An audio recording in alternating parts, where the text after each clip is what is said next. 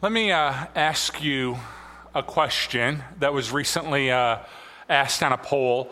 What would you do for $5 million? All right, so that's fairly life-changing money. I think we can agree on that, that would dramatically impact your life. What would you do for $5 million?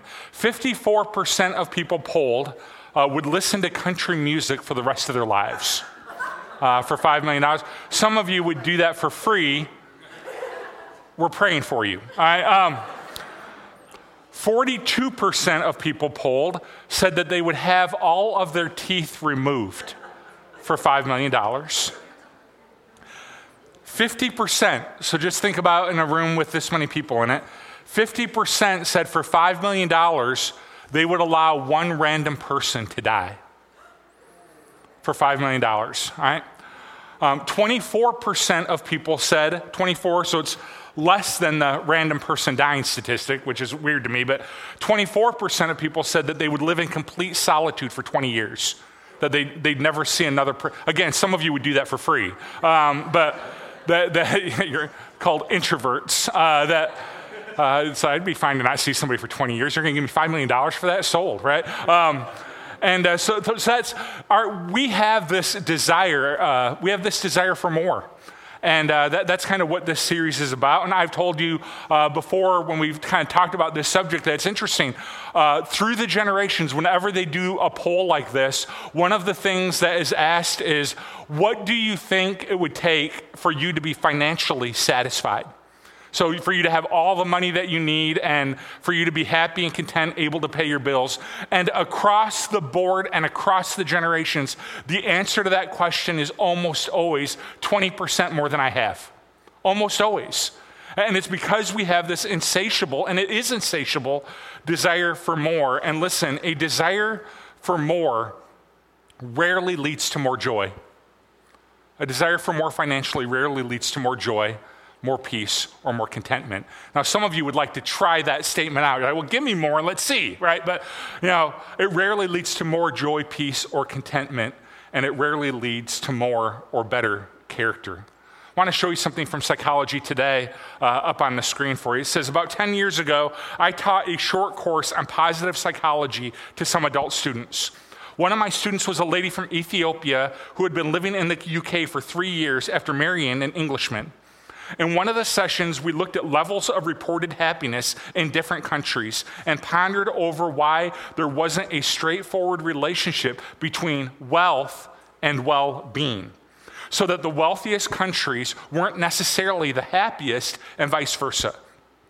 I can understand it, she said. When I first came to England, I was shocked at how dissatisfied people are.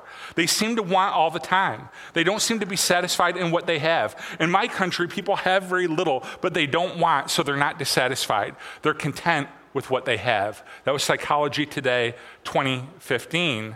And this is essentially the science behind why the countries that have the most are not the most happy. Desire starts to well up on us this sense of contempt for what we have and a discontent for what we have. Has anybody ever watched HGTV? Right? And you're watching it and they are renovating this 5,000 square foot home, all the bells and whistles, just absolutely beautiful. And at some point in the story, at some point in the episode, it happens every single time. Like, what do you do for a living? It's like, I'm a dog walker and my budget's $3 million. I'm like, what is going on here? Did you get an inheritance or what is this? But you watch those shows, and this has happened to me 100 times, where you're watching it, and like an hour before, you were completely satisfied with your home. And then an hour into the episode, you're like, this place is garbage, right? How can I be expected to live this way, right? And an hour before, it was just absolutely fine. When you get the Christmas catalogs, all right, this happened with my son this year. He's 8. You get the Christmas catalogs. I start looking through the catalog. He has circled everything, right? He circled every single. It's like, what are you doing, bud? And he just, this culture breeds in us this desire for more. When you go to social media and you see everybody's picture of their best life, it can leave you with a heart full of desires. I say, man, what I have is not enough. So you see these Western civilized countries that the fuel of the economy is this: you need more. You need more, you need better, you need nicer, you need more, and it leaves us wanting more. I was thinking about this the other day. This is the first year we've actually experienced this in our household. So I know parents have been wrestling with this for ages, but we have an 8-year-old, and so this is the first time we've really wrestled with this. But there is a video game system that my son wants, like super bad, for Christmas. And this started like in October, where he's borderline like begging us for it at this point. And we're like, well, you're not going to know till Christmas morning. He's like, I hate surprises. I don't know what to tell you, dude. You're not going to know till Christmas morning. And he wants this video game system really bad. And so my wife, trying to stay off this, always asking for more, she was at Target the other day, and she bought him a sticker book of one of the video game stories that he likes, Mario. Bought him a sticker book, and Sam came home, and he's been like building on paper with these stickers, like a video game system, just in his imagination. And I was telling Cheryl the other day, I said, if we don't buy him this video game system for Christmas, he's going to be in therapy someday or talking to his friends, and he's going to say, when I was 8, all I asked for was a video game system, and my mom bought me some stickers and told me to make my own video games. Right? And everyone's going to be like, I can't believe how you grew up. You were borderline abused. Right? And that's not, we are laughing because we all know that's not true. He has all he needs and more, but our culture breeds in us this desire for more. So all of a sudden, why aren't stickers enough? I could save myself $300 this Christmas. Why aren't stickers enough? They should, we're getting into therapy now. I'm going to move on, but this is the exact thing that Paul writes in the Bible, in the book of 1 Timothy. He writes to this young pastor named Timothy. And Timothy was serving as a pastor in a culture of affluence. And in a culture very much like ours, where everybody wanted more. The stickers on the paper were not enough. They wanted the video game system, right? And he was dealing with this affluent culture. And so he teaches Timothy in 1 Timothy 6 what Timothy should be teaching people about this subject. And so I'm going to share with you exactly kind of what he says, and we're going to work through a few ideas together. And this is not going to be very painful at all, I promise. This won't be too difficult. All right, so 1 Timothy 6. These are the things you are to teach and insist on. If anyone teaches otherwise and does not agree to the sound instruction of our Lord Jesus Christ and a godly teaching, they are conceited and understand nothing. I love Paul so much, right? You understand nothing, right? They have an unhealthy interest in controversies and quarrels about words that result in envy, strife, malicious talk, evil suspicions, and constant friction between people of corrupt mind who have been robbed of the truth and who think that godliness is a means to financial gain. So right off the bat here, Paul is addressing some false teachers that had come into his community, and their desire for money and their desire for power was impacting their teaching. And there are two main strategies that these false teachers were engaging in an effort to make money. The first was controversy and quarrel. Even back in the first century, there was a lot of money and controversy. We live in a day of constant quarreling and constant bickering and constant controversy. It is mainly political. It is also spiritual and societal. When you read the blog, all right, you read the blog that just lights you up and angers you.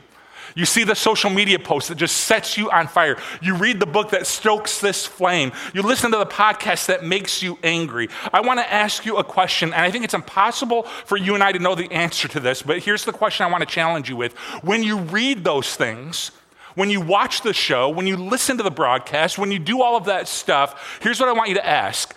Are they a zealot that believes in the cause, or are they a salesman trying to make a dime?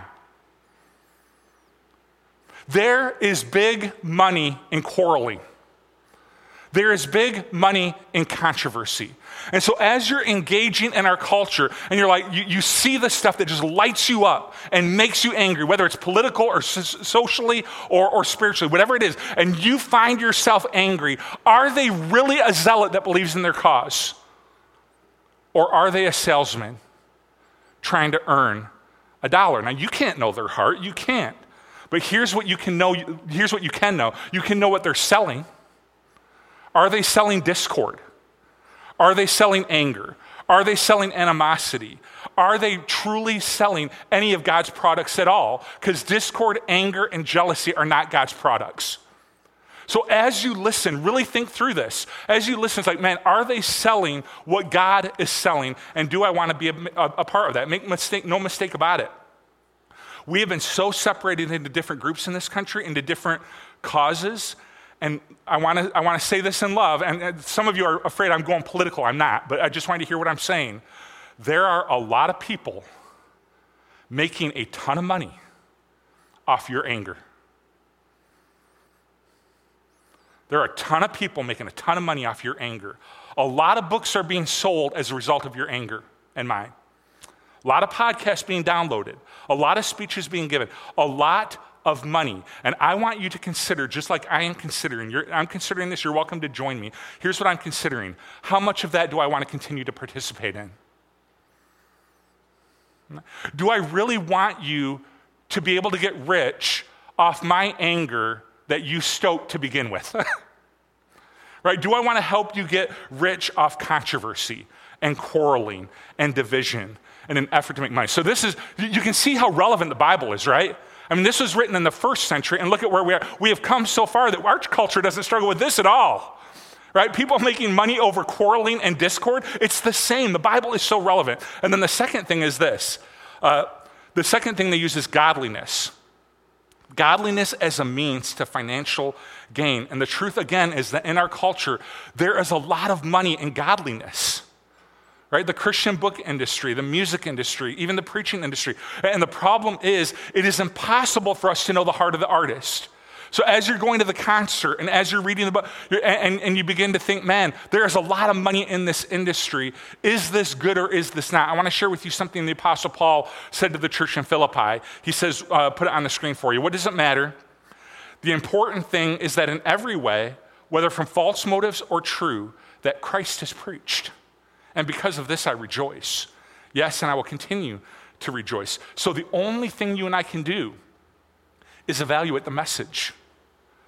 If the message is good, if the message is right, if the message is holy, if the message is leading you to Jesus, honestly, Paul's point is, in that case, the heart of the messenger is a little bit irrelevant.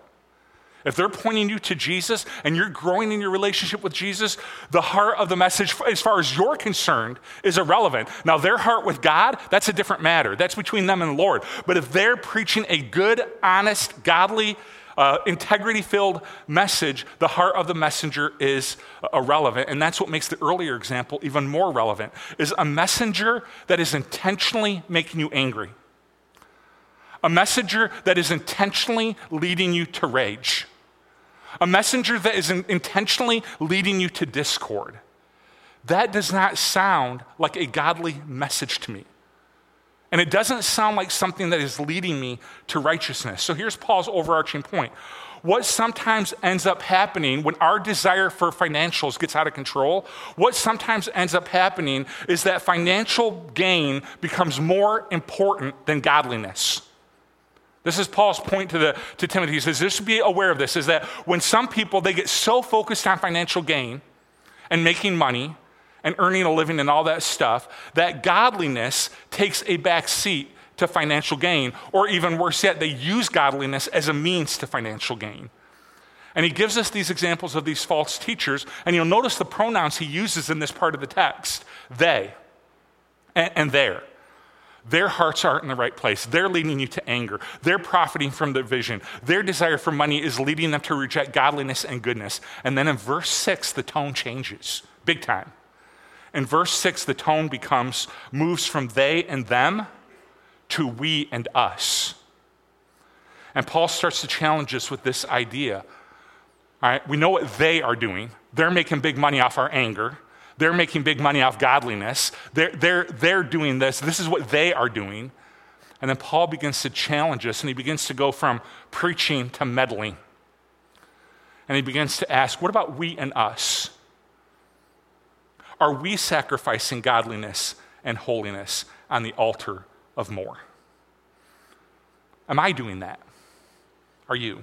I want to talk for a minute when godliness is kind of a churchy, kind of over-spiritualized word in a lot of ways. So I want to talk about what I mean and what I think Paul means when he talks about godliness. So for the sake of financial gain, am I sacrificing godliness? This is the argument Paul's trying to work through here. And here's what I mean when I talk about godliness and what I think Paul means when he talks about it. It's very, very simple on the screen for you, being like Jesus.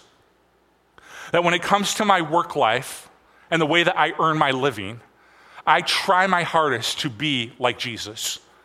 When it comes to my generosity and my giving, I try to be like Jesus. When it comes to my work-home life balance, I try to be like Jesus. When it comes to my internal character that I show on the job, that my internal character in the way that I treat other people, that I try to be like Jesus. And godliness should always trump financial gain. Financial gain doesn't trump godliness. Godliness trumps financial gain. So no matter what happens financially, I'm going to be like Jesus in this company. No matter what happens, I'm going to exhibit good character. No matter what happens, I'm going to try to act and look and be like Jesus. And here's Paul's point. Being like Jesus is great gain. Being like Jesus, man, if I do that, if I'm like Jesus in the way I operate in this company, if I'm like Jesus in the way I operate financially, my great gains are gonna suffer. And Paul's like, no, you don't understand. Godliness, being like Jesus, is great gain. So he makes a series of arguments for why financial gain should never usurp godliness, why godliness always trumps financial gain. Here's argument number one, there's two of them. But godliness with contentment is great gain, all right?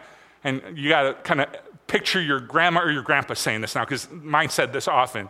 We take nothing into this world, and we can take nothing out of it, right? You hear your grandma saying that? I do. But I like how Paul talks about this, because when you talk about gains, we all, and I do this too, we tend to think about the financial gains and goals that we have. That I want to make this amount of money by the time I'm 30. That I want to retire by the time I'm 65. I want to have this much saved for my child's education. And we tend to think about the great gains financially that we want to make. And Paul reminds us that godliness and contentment are great gain. With the help of the Holy Spirit, if you can develop a heart like Jesus, a heart of compassion, a heart of integrity, a heart of service, a heart of humility. If we can be that person at the end of our life, if we can grow into that person, a person of Jesus' integrity, Paul says, that's great gain. I don't know what your retirement account did, that's great gain. I don't know what your kid's college fund did, but I'm telling you, if you have integrity, if you have the character of Jesus, it is great gain. Why? We brought nothing into the world, we can take nothing out of it. There's an old preacher story about a guy that found out that he was going to pass away. He was found to be terminal, and he had kind of wasted his life in selfishness. And so he said to his wife, I'm going to try to challenge this idea that you brought nothing into the world, you can take nothing out. He said, here's what I want you to do. About the time I'm going to pass away, I want you to fill up 2 pillow bags full of money and just leave them upstairs kind of above where my bed is. And when I go up to meet the Lord, I'll grab the bags on my way up, and just take them up there. I'm going to challenge this idea. So the time came that he passed away, and she was kind of cleaning around upstairs, and she finds these 2 bags full of money because she had honored his wishes and found these 2 bags of money upstairs. And she says, oh man, I knew we should have left him in the basement. Right? Just wait for it, right? Yeah, so that we brought nothing into the world and we can take nothing out of it. And this is true on 2 levels. That there will be, and I don't want to go dark here, but because I think our culture is terrified of this day, but there will be a day when God calls you home. And we don't like to talk about this in American culture, but it's true. And on that day that God calls you home, on that day that God calls me home, your kids and your grandkids are not going to talk about your financial gains. most likely. They're not going to talk about your retirement account. They're not going to talk about your business dealings. They're not going to talk about your financial wealth. On that day, you know what your kids and your grandkids are going to talk about? Listen to me. This is so important. They're going to talk about your character. They're going to talk about your character. And they'll be talking about their relationship with you. And your funeral will become a celebration of life. If you get this one thing today, if you don't hear anything else that I say today, please get this. Godliness, in the eyes of your kids and grandkids especially, godliness is great gain. Godliness is great gain. You will go home today and you will see a bazillion commercials about retirement funds. You will not see a single commercial about becoming a person of character that your kids and your grandkids look up to, that your kids and your grandkids respect, that your kids and your grandkids can look at you and say, man, grandpa or grandma was like Jesus. Yeah, they didn't save very much. They weren't very financially responsible maybe, but in that moment, on the day that the Lord calls you home, godliness is great gain. Trust me, I've been doing this a long time. And when I meet with the families on that day, I am telling you, they are talking about your character because that's the thing that matters most. The other thing why this is relevant is on that day that he calls you home. You and I on that day will be saved by grace through faith in Jesus Christ. But the Bible says, God says that Jesus will test the quality of every man's work for the purpose of rewards. Right? Say, what are the rewards? We have no idea what they are, to be honest with you. But on that day that Jesus tests the quality of your life, he tests the quality of your character. He tests the quality of how you lived. On that day, the Bible says godliness will be great gain. Godliness will be great gain. He will reward us for our good character in some way and somehow. Now, you are not saved by your character. You're saved by the grace of Jesus. But he will test the quality of your life to reward you. And so Paul is trying to get us to have a different perspective. The worldly desire, the desires of all needing more stuff, more money, more everything, that whole thing, it screams to us right now. It screams right now that I need more money right now, or I need the video game console. My 8-year-old could preach this part of the message. Right? I need it right now. I can't wait till December 25th. I need it right now, you know. And it all screams right now, but I am telling you, you know what godliness whispers? Someday. Someday. And we need to think about someday. I know it's hard and I know it's uncomfortable. No, you're going, I showed up for church for this, right? I didn't show up I don't want to be depressed, right? I hope it's not depressing. But the idea that sometime, and I hope it's way, way into the future. I do. I hope it's way into the future, right? I want to go see the Lord. I wasn't planning to do that this afternoon, but I want to be there for my kids. But someday, Lila and Sam are going to be looking over me.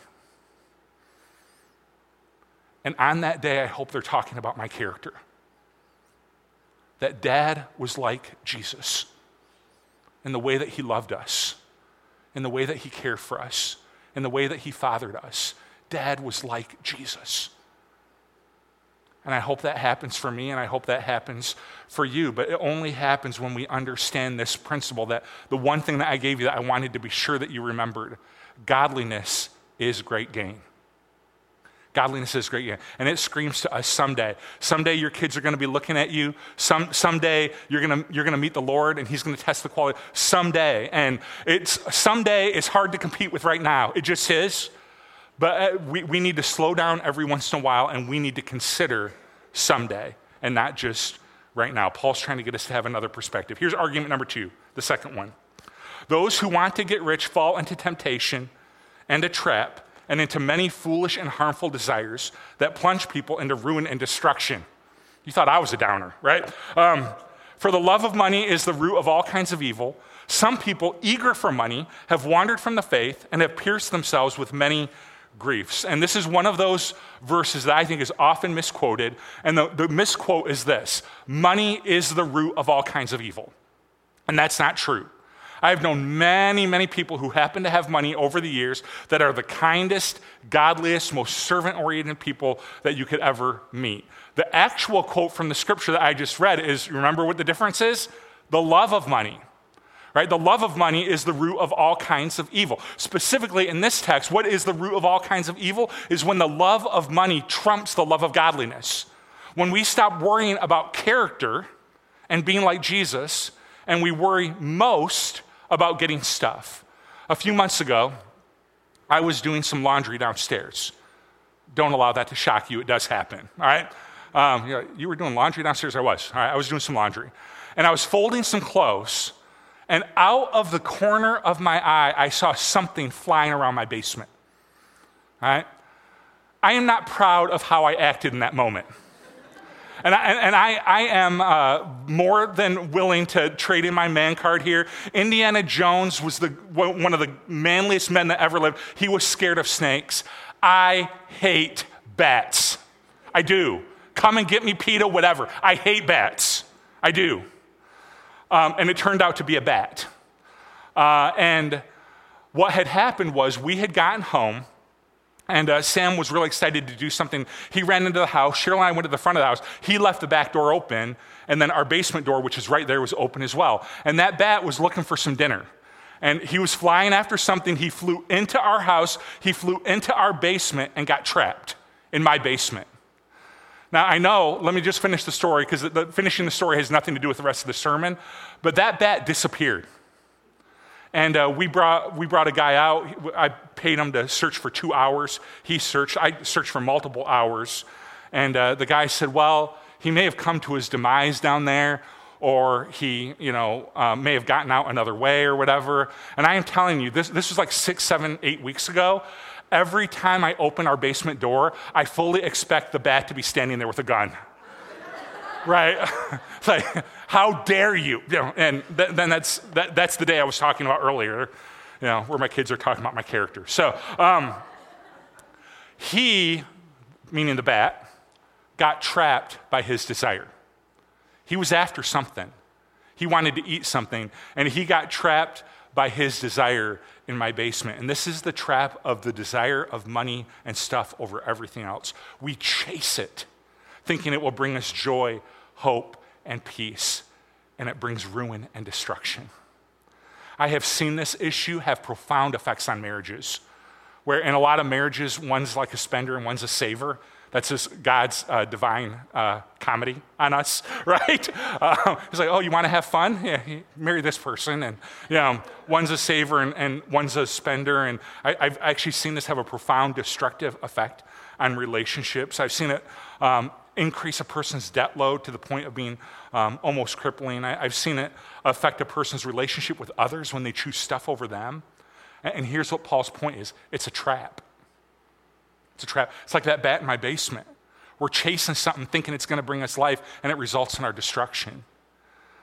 And so, like I said, not to beat a dead horse, but godliness, being like Jesus, is so much better. He brings life to our relationships, joy as we serve, and contentment as we pursue him. So let me say it this way. This will kind of be the sermon in a sentence. Life is found in the development of our character, not the accumulation of stuff. Life is found in the development of our character, not in the accumulation of stuff. So Paul gives us 2 pieces of advice as we close. He says, but you, man of God, flee from all this. Pursue righteousness, godliness, faith, love, endurance, and gentleness. Fight the good fight of faith. Take hold of the eternal life for which you have been called when you made your good confession in the presence of many witnesses, in the sight of God who gives life to everything, and of Christ Jesus, who while testifying before Pontius Pilate made the good confession. I charge you to keep this command without spot or blame until the appearing of our Lord Jesus Christ, which God will bring about in his own time. God, the blessed and only ruler, the King of kings, the Lord of lords, who alone is mortal and who gives life and who lives in unapproachable light, whom no one has seen or can see. To him be honor and might forever. Amen. So understand that this is going to be a fight. but it is a fight worth fighting. We are living in a culture, as have all people before us, we are living in a culture that does not put a premium on internal character. Our culture and our economy thrives on the desire for more.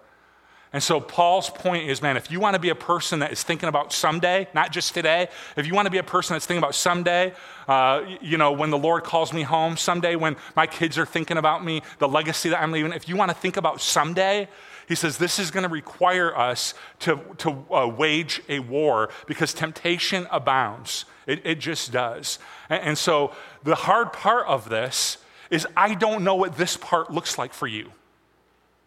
I don't know what it looks like for you to wage war because every single person is different.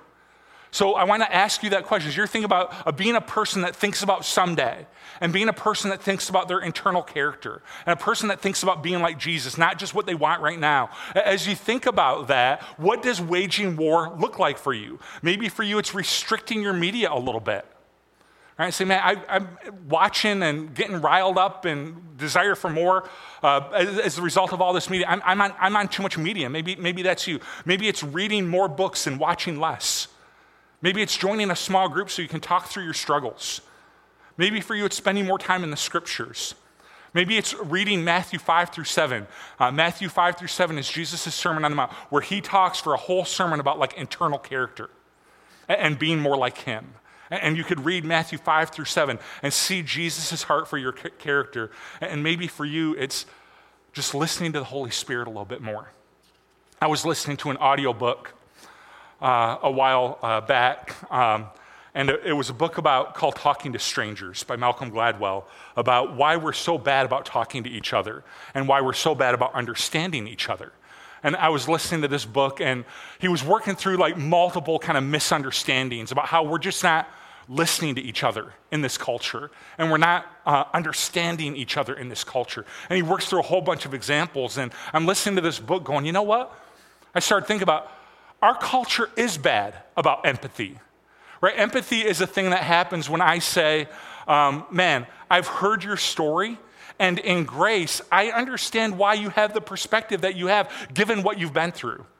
That's empathy. It's, man, I've heard your story, I've listened to you, and I have empathy for why you see the world the way that you do. And our culture is just really bad at that. And I'm listening to this book going, man, we're really bad about this. And all of a sudden I was walking around one day listening, and all of a sudden I felt the Holy Spirit, I really did, felt the Holy Spirit whisper this, Steve, you're bad at it too. And I began to think through that I need to work on listening and understanding and empathy. That's not just they and them. That's, man, this world is really bad at empathy. No, Steve, you're bad at empathy. And so I believe that the Holy Spirit does this all the time, where the Holy Spirit is whispering, work on empathy, work on grace, work on serving, and we just need to slow down and listen. We just need to slow down and listen. So those are just a few kind of ideas about reading the scriptures more.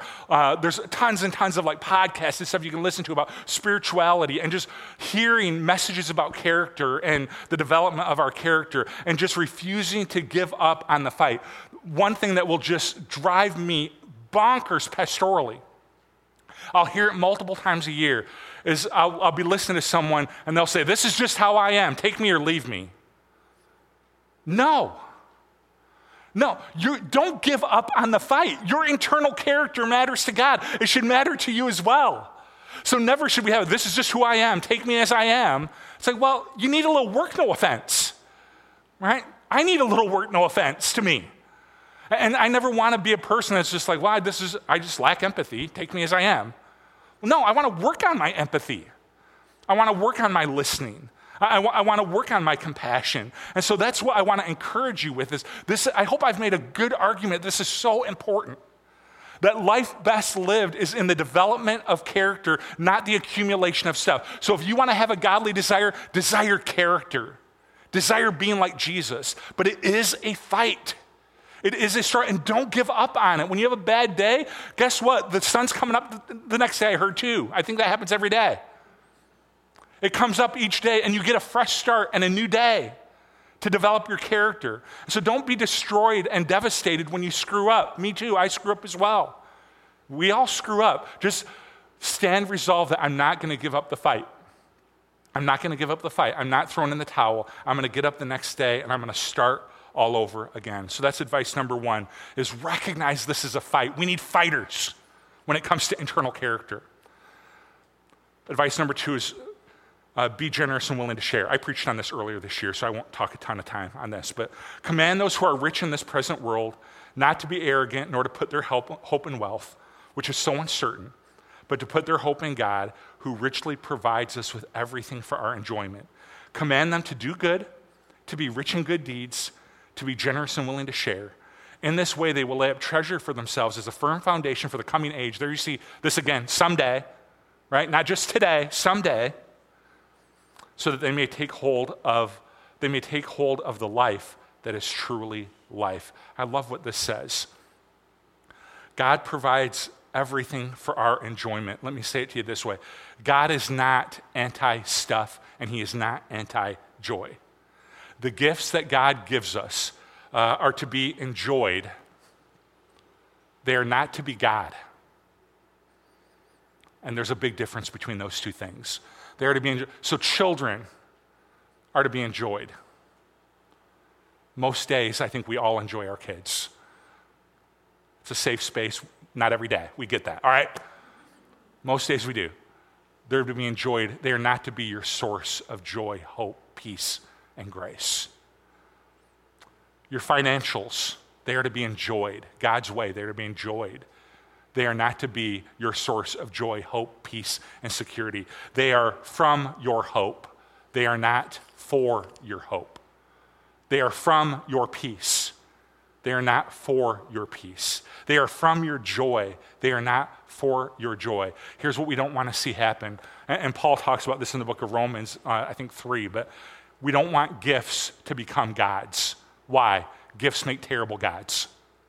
They do. They will promise big and they will leave you wanting more. It always goes badly. And so Paul's point to Timothy in teaching his church, it says the way that you work through this and unhinge this whole idea is through the discipline of generosity.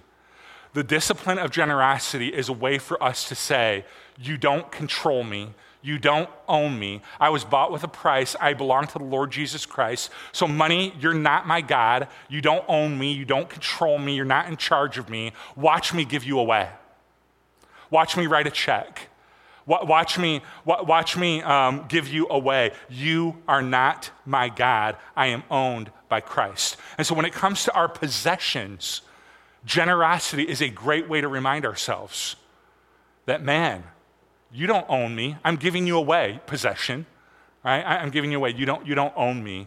And it's a great way to remind us of who we belong to and who really owns us. And obviously that example only works when it comes to possessions, not people. I feel like I have to say that. All right, so, but this is a good way to remind ourselves when it comes to possessions that we are not owned by them and they are not in charge of us. So, man, godliness is great gain. It is a great thing to build your life on. Being like Jesus is an incredible thing for you and for your life. He said, take hold of the life that is truly life. That's being like Jesus. Being like Jesus is an incredible thing for you. Someday it'll be an incredible thing for your kids to reflect on that mom, dad, grandpa, grandma, they were like Jesus. And it'll be an incredible thing for you to kind of think about that. They're going to see your legacy in that way. And it'll be a great thing as you stand before the Lord and he says, man, I want to reward your character. I know it was hard. I know not giving into that business practice was difficult. I know living a life like me was difficult. Allow me to reward you. Let me pray for you. Heavenly Father, may we be about character, internal character. That someday, Paul says, our time here is going to come to an end. And so I don't want to spend every second thinking about right now. I want to spend some time thinking about someday. What is the legacy I want to leave my kids when it comes to character? What is the legacy I want to leave them? What is the legacy I want to leave behind? What are the gaps of my character right now that you want to address? and that you see that maybe I don't see. Right now, as we get ready to receive communion, would you impress those things upon my soul and in my mind, and do that for every person here, that this is where I want to do some work this coming year. Help us to see it. Help us to reflect on it. It is in Jesus' name that we pray. Amen.